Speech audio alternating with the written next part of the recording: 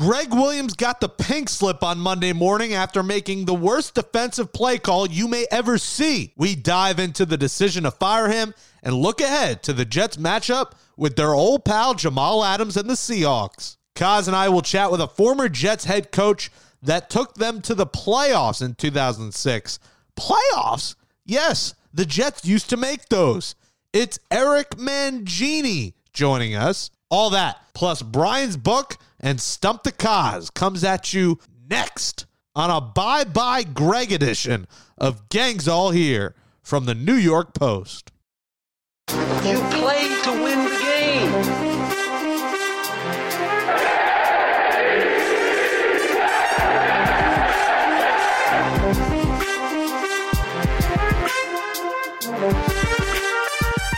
Welcome back to Gangs All Here, our New York Jets podcast from the New York Post. Everybody, Jake Brown and Brian Costello coming at you once again. Follow us on Twitter at Jake Brown Radio, at Brian Kaz. Read Kaz's stories in the Post and nypost.com. Subscribe to the show wherever you get your podcast. But if you're using Apple Podcasts, go in there, write a nice review. Tell us how beautiful we are, how much you love listening to the show. Give us a 5-star rating as well. We appreciate your continued support all season. We got a hell of a guest for you later in the show. It's former Jets head coach, the man genius himself, Eric Mangini. Because speaking of coaching, we called it Sunday night. We said it might happen Monday morning. And it's weird because usually we record Monday morning, but this week was a Sunday night recording. And of course, this is just how 2020 worked. We record Sunday night and the news drops Monday morning. Greg Williams gets fired.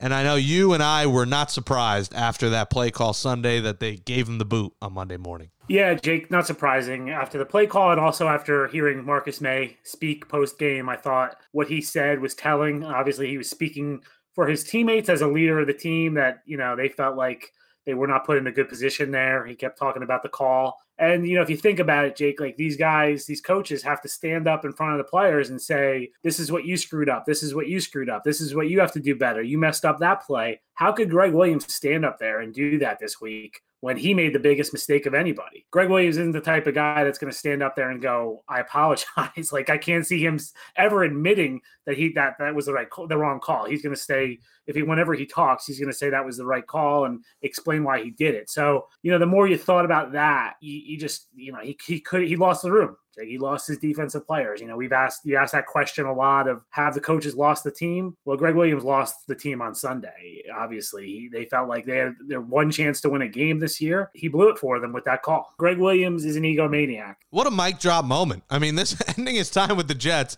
potentially handing them the keys to Trevor Lawrence and getting fired on the way out. Some could call him a martyr. I mean, he died for the Jets fan base, Kaz. And do you think Greg Williams gets a defensive coordinator job next season somewhere else, or is he going to be some defensive assistant or smaller, a smaller role? I think he's probably done, Jake. I mean, forever. 62 years old. Yeah, I think he's done. Wow. 62 years old. He's gotten a lot of chances. I've been shocked at how many chances he got after Bountygate. That could have ended his career, and he's gotten a lot of jobs since then. He's a guy who comes in with a lot of bluster, and it works. There's an initial burst where it works because he kind of kicks guys in the butt and they respond, but he wears out his welcome very quickly. Like, even if this season had gone well or semi-well, I always thought Greg Williams was here for 2 years. Like, if you look at his track record, he doesn't last much longer than 2 years. Think about this, Jake, the Browns job, right? When he took over for Freddie Kitchens, or no, it's Hugh Jackson, I'm sorry. Hugh Jackson got fired. He took over halfway through the season, and he did a good job there. Like, they won 5 games, I think, under Greg Williams. They didn't offer them a job. Like, they let him walk. Like, that's telling, right, that Cleveland let him walk. He just rubs people the wrong way a lot. I think he's probably done, and I don't think he would take a lesser job.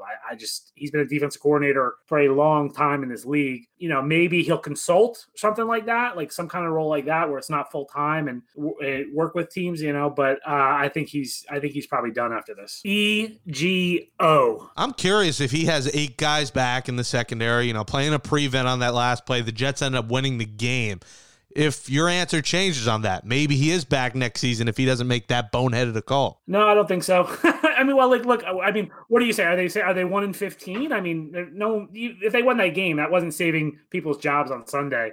If they had played really good defense this year, yeah, maybe I change my mind. But I just, I just look at, there's some guys who wear out their welcome. They come in and they do a good job initially, but then they wear on people. And I think Greg is that kind of guy. If you go through his resume, he hasn't lasted very long anywhere. And I think that's probably why. And Frank Bush takes over as defensive coordinator. No relation to Reggie, George W., George H.W., any other person with the last Homer, former Yankee great Homer Bush. No relation to any of them. And he's been coaching in the league for a while. But Kaz, it's pretty obvious that in a couple of weeks, it's going to be a clean house. We're not going to see probably any of these coaches here next season. Probably not. There might be one or two that survive, position coaches or something. You never know. There's usually there's one or two that survive, and you don't know what the contract situations are sometimes. Sometimes they keep them around.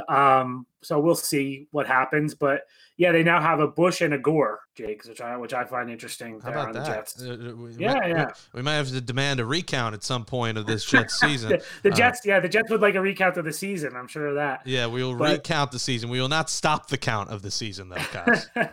I don't, Frank Bush will come in. He can't have much impact in 4 games. He's just kind of there to manage things and keep them rolling here. And, I know he's a respected guy by the players, and he's been around a long time. He's a coordinator in Houston. So, I'm sure he'll do a fine job here in the last 4 games. But it's just so 2020, Kaz. We talked about, potentially Greg Williams, he can't be the guy to replace, in the interim basis, Adam Gase. And then here it is, Adam Gase fires Greg Williams. I mean, what a bizarro world we're in that the guy, Jets fans and everyone's like, how is he still coaching? Mark Cannizzaro did a column about just fire Adam Gase already.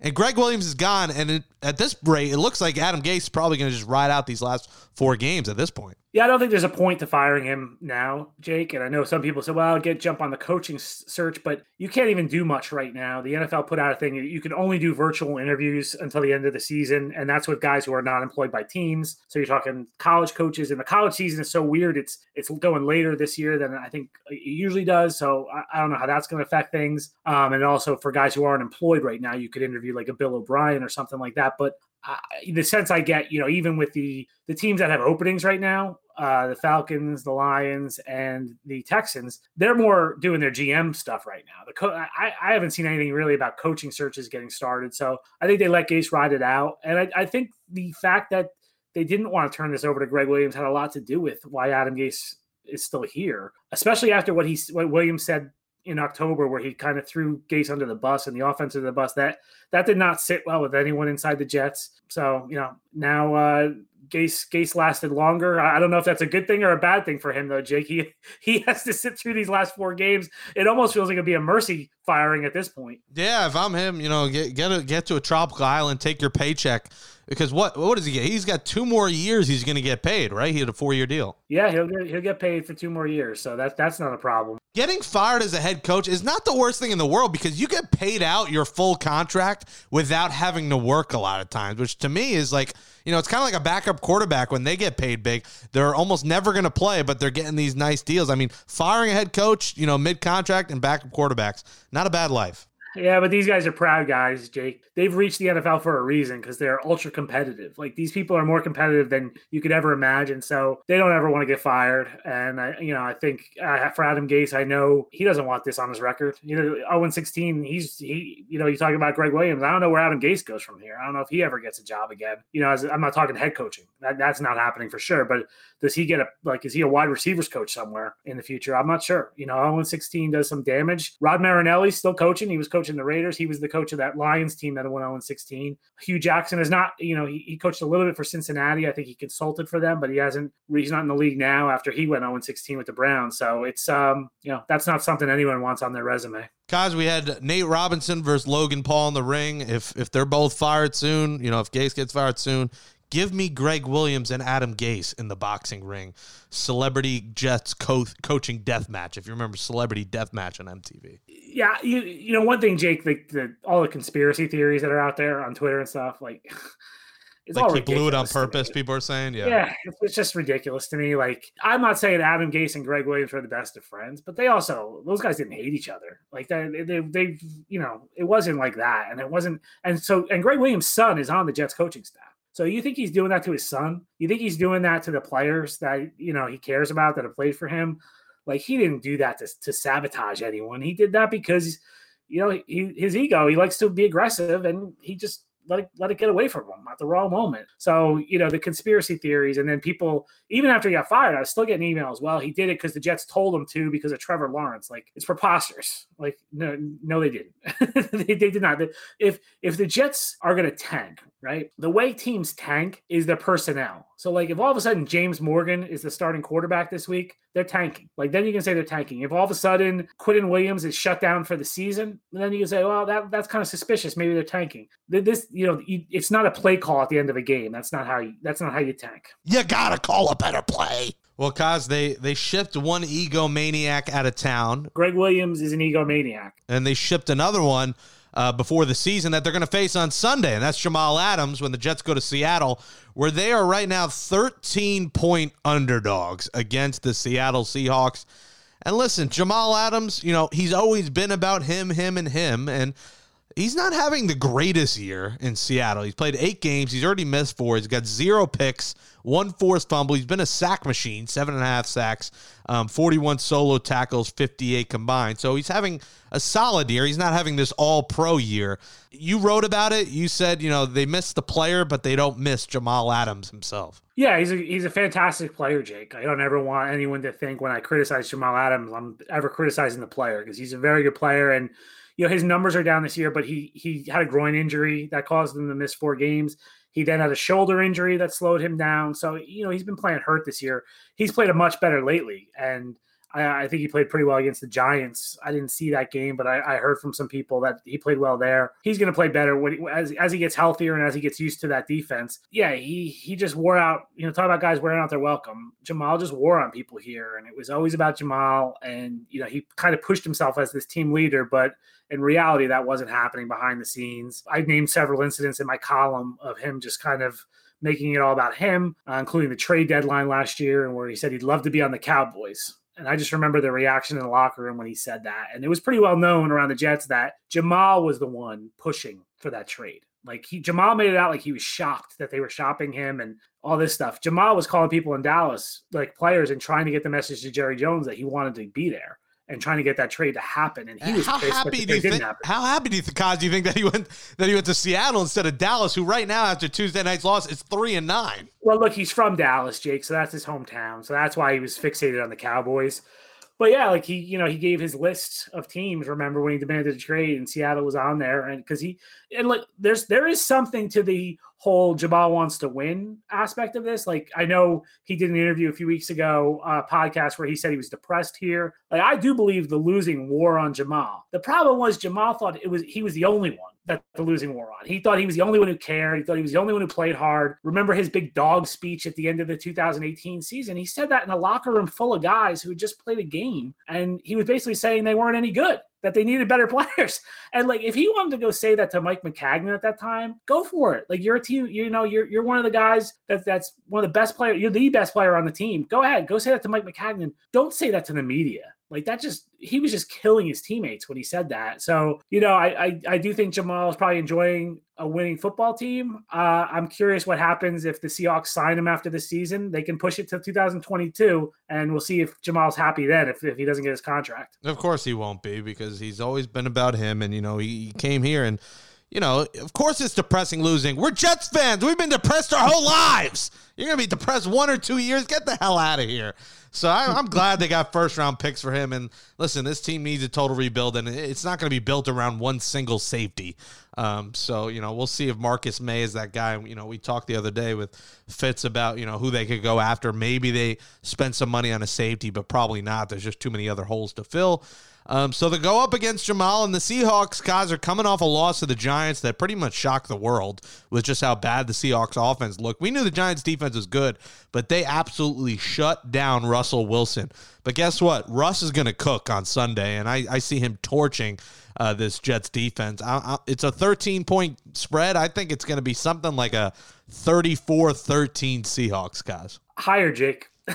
41? Yeah. I think it's going to be I think this is going to be ugly. And, I've been wondering probably since the New England game of how much more this Jets team can take and like when they just kind of roll over, because I've been amazed that they played like they have these last few weeks, that these games have been close, because it's hard when you're not getting rewarded with wins. This is going to be, 44-7, something like that. This is going to be an ugly one, Jake. And what's the situation here with Denzel Mims and the COVID protocol and him leaving Florham Park today? Yeah. I mean, he had to leave for a family emergency. He had to go back to Texas. So you have to be tested every day. So the question was, could he get back Wednesday night to get tested? As we're recording this Wednesday evening, we're not going to know the answer to that. But if he can't, then he can't play Sunday. Then he's out of the COVID testing protocol, and he's going to miss this game. So it'll be another excuse for Sam Darnold if he's not. Oh, he didn't have all three of his receivers.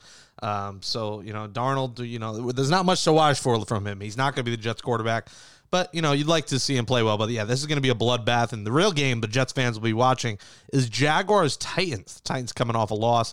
Mike Glennon's kept the Jaguars competitive, Kaz, but I don't know if an angry Titans team is going to lose to them. So it might be another week where the Jets hang by a thread onto that lead with 3 games left. Doctor!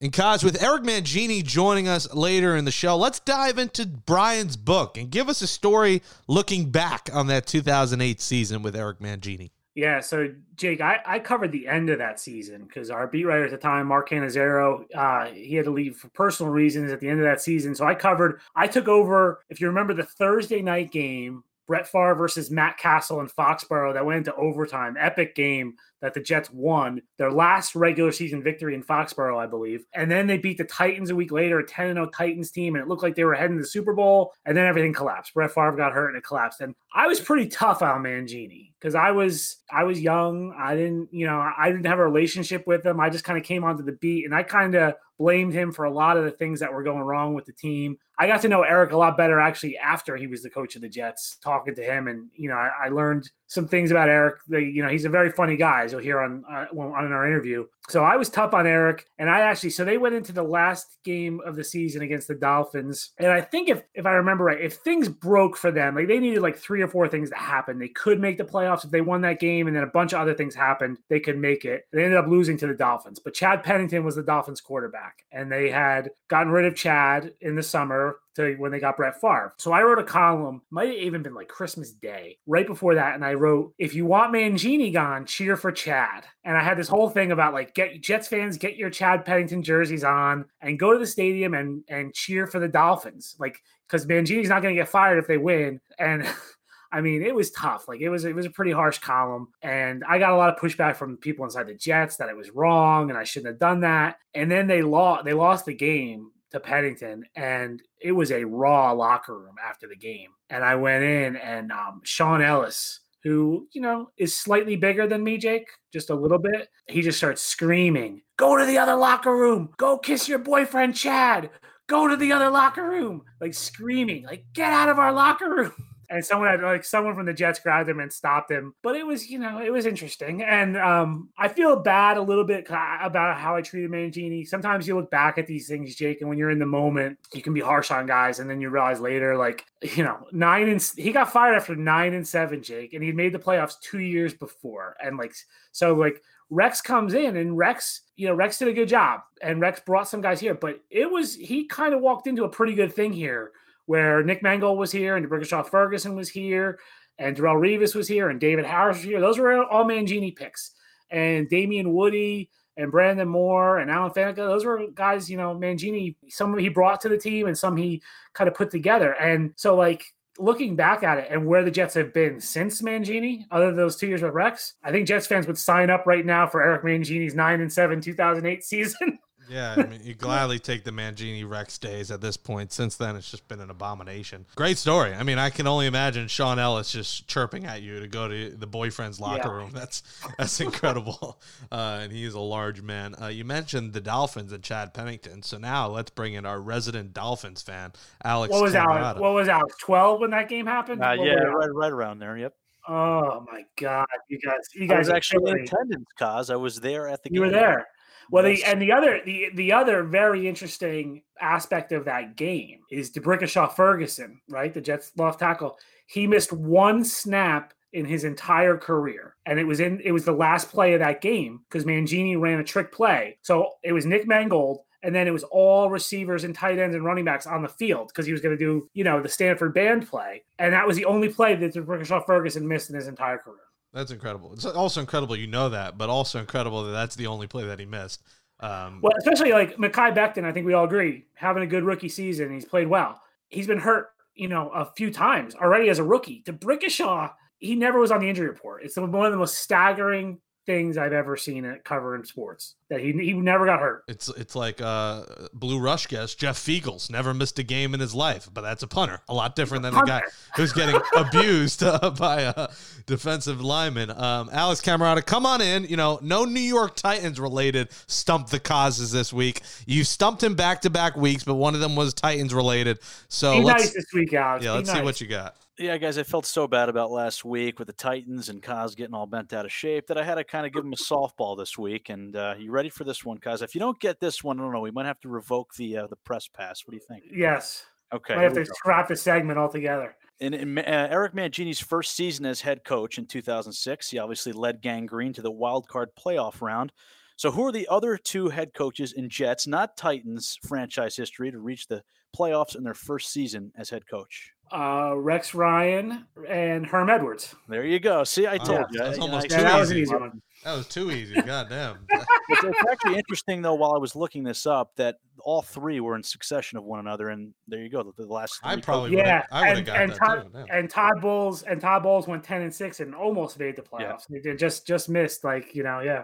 There you go. And in the theme of Eric Mangini, he'll join us next, right here on Gangs All Here.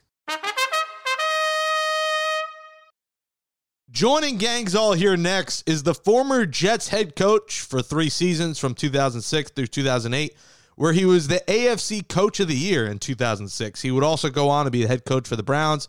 He's coached 20 years in the NFL with the aforementioned Jets, Browns, 49ers, Ravens, and the Patriots, where he won 3 Super Bowls alongside Bill Belichick, who originally brought him in Cleveland after being a ball boy at 23 years old. You can now catch him as an analyst on FS1. Put your hands together for Wesleyan University single season and career sacks leader and 2-time Q Colts Australia regional champion, the pride of Hartford, Connecticut. It's the man genius, Eric Mangini. Welcome to the show, Eric. How are you? I'm great. I'm even better after that introduction. I want you to can you come hang out with me and just whenever I go to parties, just kind of lay the groundwork? You're fantastic. Thank you. Yeah, I'll carry a megaphone around with me wherever you go and intro you. I'll charge $50 an intro, or at least a steak dinner or something out of it. I gotta get. We talk about man genius. How cool was it to be a man genius on an iconic show like The Sopranos? That was a great experience. I loved the show. My wife and I used to watch it all the time. And then I was on a bus. I forget where we were coming back from, but I get a call, and the person on the other line asked me if I wanted to be on The Sopranos, and I thought it was someone, just give me a hard time. So I'm like, yeah, whatever. And they said, no, seriously, we would like you to be on the show. And I said, yeah, of course I would. And then being able to go and spend the day and see the way that they film and spend some time with James Gandolfini and be part of that whole experience was amazing, really amazing. Yeah, that was I watched that episode recently. I rewatched The Sopranos, and it's amazing, Eric, because that show is going to live forever. Like that's an iconic show that you're a part of. So that's so cool. I think, Eric, that Bruce Spate should have given that introduction to you before your press conferences back with the Jets. That might have livened up the room a little bit. I think he could have given that introduction, but nobody would have believed it or appreciated it. And then it would have been such a letdown when I actually came to the podium and didn't give very much information out. Eric was the master, Jacob. He would come in and he'd have like a soliloquy planned about like goal line offense that they practiced that day, and he would filibuster for a little while to avoid the questions. It was like a 4-minute offense. I had to run out the clock. Yeah, Kaz always tells me, he was like, you're the stern guy you're coaching, and now you talk, you speak a lot more. It's like a different world now and then. You got to understand, I went from New England where as this was before coordinators spoke to the media, so I was a defensive coordinator. I had one press conference in the middle of August. It was about 3 people in the press conference, and 2 of them, I think, were sleeping. So that was my whole experience prior to walking into an auditorium in New York with, 50 cameras and just there's no preparation for being a head coach and there's not a ton of preparation for being in the New York market. Yeah, I was going to ask that, Eric. Adam Gase is still the head coach, but it looks like there could be a change after this season. Obviously, the way the season has gone, if they make a change, what would your advice be to anyone who's coming here as a head coach in the future? That's a great question. I don't think I thought the overall the media was fair. I know that the approach that I took and the approach that guys from my family tree take isn't popular, but I understood that part going into it. I tried to give what I could give without compromising what I thought was a competitive advantage. So I would say the biggest lesson that I learned, especially if it's a new head coach, is do all the things that you believe that you should do, but be as authentic as you can. I had 2 very strong football fathers in Belichick and Parcells, and I emulated them, and I felt strongly about who was I not to emulate them because they had so much success. And I could have done all those things that they did, but just make sure I had done it with my personality, much more within my personality. Right, yeah, because I'll say this, like Jake and Eric, as a beat writer, like I only covered Eric at the end when Mark Cannizzaro missed some time. I was around Eric a lot then, and I was a backup in that time. But I covered Rex and then Todd Bowles and then Adam Gase. And it's frustrating when the guy has a different personality than what the public thinks. And I felt that with Eric. I felt that with Todd, and I feel it with Adam. I didn't feel it with Rex. Rex was who he was. But and like you almost because you almost want to say like, no, that guy's not who you think he is. Like he's funny. Like Eric is funny. Like Todd was funny. Adam's funny. Like and they tend not to show it in press conference situations. And it was like always kind of like show a little bit more of your personality. I felt like. Yeah, it's a delicate balance that you try to strike because everybody's going to be frustrated because you're not going to tell them who the starting quarterback is or what the specific injury is, and so you're dealing with that natural reaction of frustration, and you're trying to be as polite as you can because the questions are going to keep coming. So it's a hard balance to strike, and it's especially hard as a first-time guy with very little media experience. Eric, can you take us through that first year? I mean, we want to go back, so much negativity with the show because the Jets stink right now, but, your first year, you guys are 10-6, you make the playoffs. I'm there. I went to Foxborough. The only time I've been to Foxborough, probably the reason I didn't go back, was we got treated brutally by the fans, security, and me and my dad in my jet ski. I was 15 years old, 2006, or that season, and like even the security on a horse, we went the wrong way. They're like, "Go the other freaking way!" And like I was like, "Wow!" I was like, "God damn, you hate the Jets fans that much?" And I remember you guys were in that game to the fourth, kept it close, but obviously lost. The Patriots are almighty Patriots then. But that year, you guys are winning. What's it like being a winning head coach in New York? You must be going to the bagel shop. You're getting high fives in the bagel. The guy cutting your pastrami's giving you a high five. Can you take us through the life of a coach when they're winning in New York? Yeah, it was funny because when I first got the job, I remember I was in my jet ski and I was back at the hotel in Long Island. And I was going up the elevator, and the guy gets on the elevator with me and goes, "Hey, you a big Jets fan?" And I said, "Yeah, I am." I said, "I am." He said, "What do you think of that new head coach?"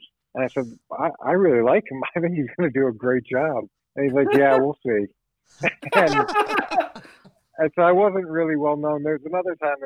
My wife and I were out with my son. This is really early.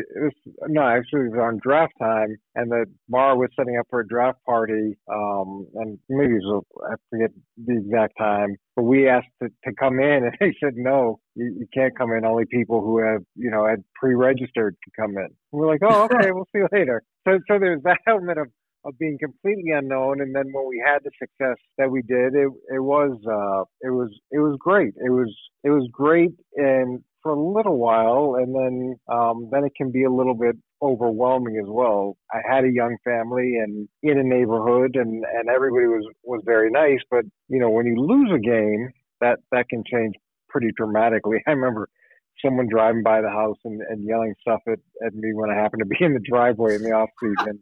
The following year, I had done an episode of Sesame Street, and it was on a Tuesday after a game. This was the second. It might have been the second. I forget which year it was. But this guy, truck driver, was driving down the street, and I'm walking with Jake, my youngest or my oldest, and we're walking into where they filmed Sesame Street. And the guy yells, "Hey man, Jeannie, thanks for that pile of you put out on the field."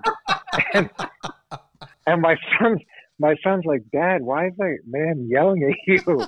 And I said, "Oh, he's just frustrated with some things. Don't worry about it. Don't worry about it." So you get there's a great side to it, and New York's such an amazing place to live, especially in that context. But then there's that flip side that comes with it too. So it ebbs and flows. Well, one guy who's not beloved, he is actually beloved by some Jets fans right now, is Greg Williams, because they want the Jets to lose right now, Eric, because they're dreaming of Trevor Lawrence. But I was curious, as a guy who called a lot of defenses, what you thought of the cover zero call in that situation, up by 4 with 13 seconds left on Sunday. Well, it's interesting because I've had that debate as defensive coaches. You often have that debate. I've seen people in the past, and it might have been Greg in the past, running a cover zero in that situation. And the thought process is you're not going to let the quarterback sit back, have all day, chuck the ball in the air, and make it a jump ball type situation. And to some degree, I bet you Buffalo wished they didn't allow that to happen against the Cardinals. But the flip side of it is, it's not just if the blitz doesn't hit, you have what happens, with Las Vegas, but it's also they could throw a slant, a quick route, and if the corner falls down or you miss a tackle, you can lose too. So there's big risk and there's big reward. That being said, who doesn't know that Greg likes the pressure? And was anybody surprised that he likes the pressure, especially in critical situations? The head coach can always trump the call if he wants to trump the call. I don't think that's the dynamic that's set up there. It's not I don't think anybody should be surprised that Greg pressures in critical situations. Here's my one counter to that, Eric. And I've watched Greg up close for 2 years, but obviously I've seen Greg through the years. His personnel that he has right now has not enabled him to pressure like he did in the past. On the field at that moment, they had 3 rookie cornerbacks. 2 of them were undrafted rookies. They had a third string safety in the game, and they don't have a very good pass rush to begin with. So, if you watch Greg this year, he's called more zone defense than he's probably ever called in his life because he's been afraid of those cornerbacks. And then all of a sudden in that moment, he's like, all right, let's roll the dice with these guys. Like this guy, Lamar Jackson, who's a 22-year-old undrafted kid from Nebraska, to put him on an island against Henry Ruggs, it just boggled my mind. And I know what you're saying. It does speak to who Greg is, but there's also no way that you thought, or you would think if you run a max pressure, a guy's going to be able to run a double move. I mean, that shouldn't happen. From a cornerback or a defensive back perspective, if you're bringing the house, the ball should have to come quick. Now, the fact that they didn't get there quick and he was able to run a double move, I understand exactly why the corner bit on the first move, because he shouldn't be able to hold it. Now, you could look at it the other way and say, you've got this inexperienced secondary. Do you trust them to go back and play a jump ball situation and not get a pass interference? You saw again with the Buffalo game, that was 3 pretty experienced defensive backs who had the ball, who got jumped over. So his thought process could have been, yeah, I got these young guys. My best chance to make something happen here and win this game is pressure. If I let them, sit back and throw it deep, what are the odds of them playing a jump ball situation right? Right. I guess I would ask this as a coach. Eric, do you ever think I don't want to be the one that loses the game? I think if he had called his own, if he had called a prevent there, and they do throw a jump ball like the Buffalo situation, I don't think anyone after that Buffalo game was saying Leslie Frazier screwed up or Sean McDermott screwed up with the defense. It was DeAndre Hopkins and Kyler Murray made a great play. Here, I think. But don't you think? Yeah, and look, nobody wants to be the one that loses the game, but I imagine Greg probably wants to be the one that wins the game. But he has some of that in his personality. Now, if they had gone back and thrown a jump ball and it had been caught, wouldn't there be a million articles about how could you let a young, inexperienced secondary possibly, have to go play that situation? You're 0-11. Why not go take a chance? What's the difference between 0-11, 0-12? Typical Jets. They won't take any. Maybe, but I don't know. I wouldn't have been. I don't know. I think I just would have chalked it up to like they're not very good players right now that they have. But like I just thought leaving that kid on an island against the guy who runs a 4.2 or whatever he ran at the combine was just criminal, because like I just thought you didn't put your players in the best position to win that game, in my opinion. But I get what you're saying, and it does speak to Greg's personality and the way he calls games. Yeah, and I look, most people wouldn't make that call, but I'm pretty sure he's made those calls in the past in that situation, and it's probably worked. He's done it. I mean, that exactly. ESPN had a great stat. Like, no one's ever called that defense. No one's ever rushed 6+ in that situation since 2006. They had the data. So like, he didn't call it in that, but he's called in Hail Mary situations. He had called cover zeros before, and he called it the series before when they were on 4th and 3. But like, yeah, it's an interesting debate. I'm curious. The other aspect of this is, you touched on it, the head coach can overrule it. And that is not the dynamic that is in place right now here with Adam. Adam Gase said on day one, Greg Williams is the head coach of the defense, and he kind of left him alone. I think that's a flawed system. And, it worked, I guess, for Sean McVay and Wade Phillips. So people are kind of emulating that. I'm curious, as a guy who you've been in that seat and you were a defensive guy, how did you kind of handle the offensive coordinator, and how involved were you with your offensive coordinators? Yeah, I came from a place where the head coach is the head coach. And I mentioned both Parcells and Belichick. They're the head coach of the whole team. It's not, and I'm not a believer in being the head coach of one side of the ball. I think that you have a responsibility to all the players on the team to make sure that things are being done in the way that you want it to be done, or being done in line with the vision that you've clearly set out. And that's what I did as a head coach. I was very involved with offense. I was very involved with special teams, and in critical situations, I was going to have a say. We were going to practice it during the week. We were going to talk about it the night before games. There was going to be clarity, and in the moment, we were going to talk about it. And there were situations that came up where we would have a gotta-have-it situation, a critical situation, where we would practice a certain play, and then we'd go into the game and we'd call something different. And after the game, I'd talk to the offensive coordinator and say, well, how do we get here? And whatever the reason was, to me, that's not a good enough reason. We practiced this play in this situation. Our guys know what to do, and we've agreed that this is the best approach when you take the emotion of the moment out of it. And to suddenly change that without consulting me wasn't okay.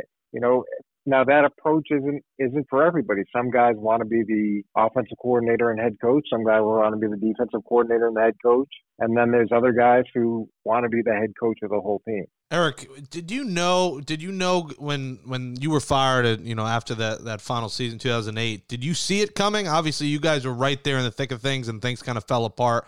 That Black Monday, did you see that meeting coming, that you were getting canned? Well, no, I didn't see it coming. We were 9-7, and going into the season, bringing Brett Favre to the Jets wasn't part of the plan, and the understanding was we were gonna try it and see how it worked. And we're opening, on the verge of opening a new stadium, and we're making the move to Jersey. So there was some concessions made to do what we did. And then we started out and we were playing well. We were coming off victories against New England and then Tennessee, who was undefeated. Brett got hurt. We didn't obviously finish very well down the stretch, but I didn't think that we played poorly enough to merit a change. But, if you want to make those decisions, you got to go buy a football team. And unfortunately, I didn't own the team at that point. And I'd say this, Eric. The Jets would kill for 9-7 right now. We'd throw a ticker tape parade in New York City, yeah. Virtually, of course. 9-7. Eric, do you still have your house in Jersey? Because that was always one of my favorite stories of yours. Is you buy that house before the 2008 season, and you didn't get to spend much time in it. Yeah, I still do own that house in New Jersey, and been renting it out. I didn't think I was going to be heavy in real estate over the years, but sometimes life just happens that way. But it's a beautiful place. If you know anybody who's interested in it. I remember you saying one time that you sometimes visited to see different rooms that you haven't visited before. Yeah, I was not there very long, and even when I was there, I wasn't in the house very often. Florham Park.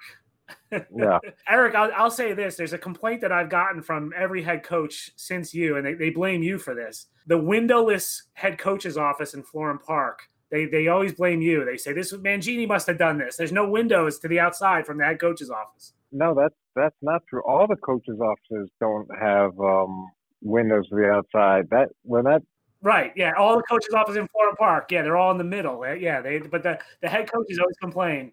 That was not my call. I would have done things really differently with those offices. It was funny. We were having a meeting one time with the architects, and I had suggested something, and the guy said, "Well, this has to accommodate all head coaches." Basically saying, Don't worry about it. You won't be here long enough for you to have that kind of input on the building. It was a subtle but not so subtle reminder that all of us have name tags that slide in and out of the door. Yeah, well, Eric, you started off and you guys were at Hofstra. I miss those days. As a guy who went to Hofstra, I got there in 2009 and you guys were gone.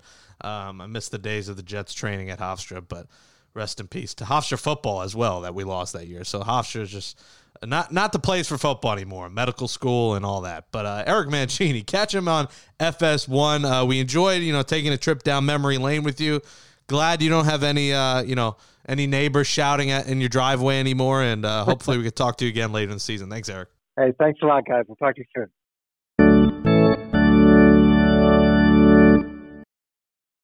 That says adios to episode 55, the Marvin Jones edition of Gangs All Here, our Jets podcast from the New York Post. Thanks to Alex Camerata for helping me out in producing the show. Show us some love on Apple Podcasts and give Gangs All Here a 5-star rating and write in a nice review. We appreciate your support. For Brian Costello, I'm Jake Brown. We return your eardrums on Monday following Jets Seahawks. Oh boy. Enjoy the game, folks, and as always, stay safe. Put a clown all over his face.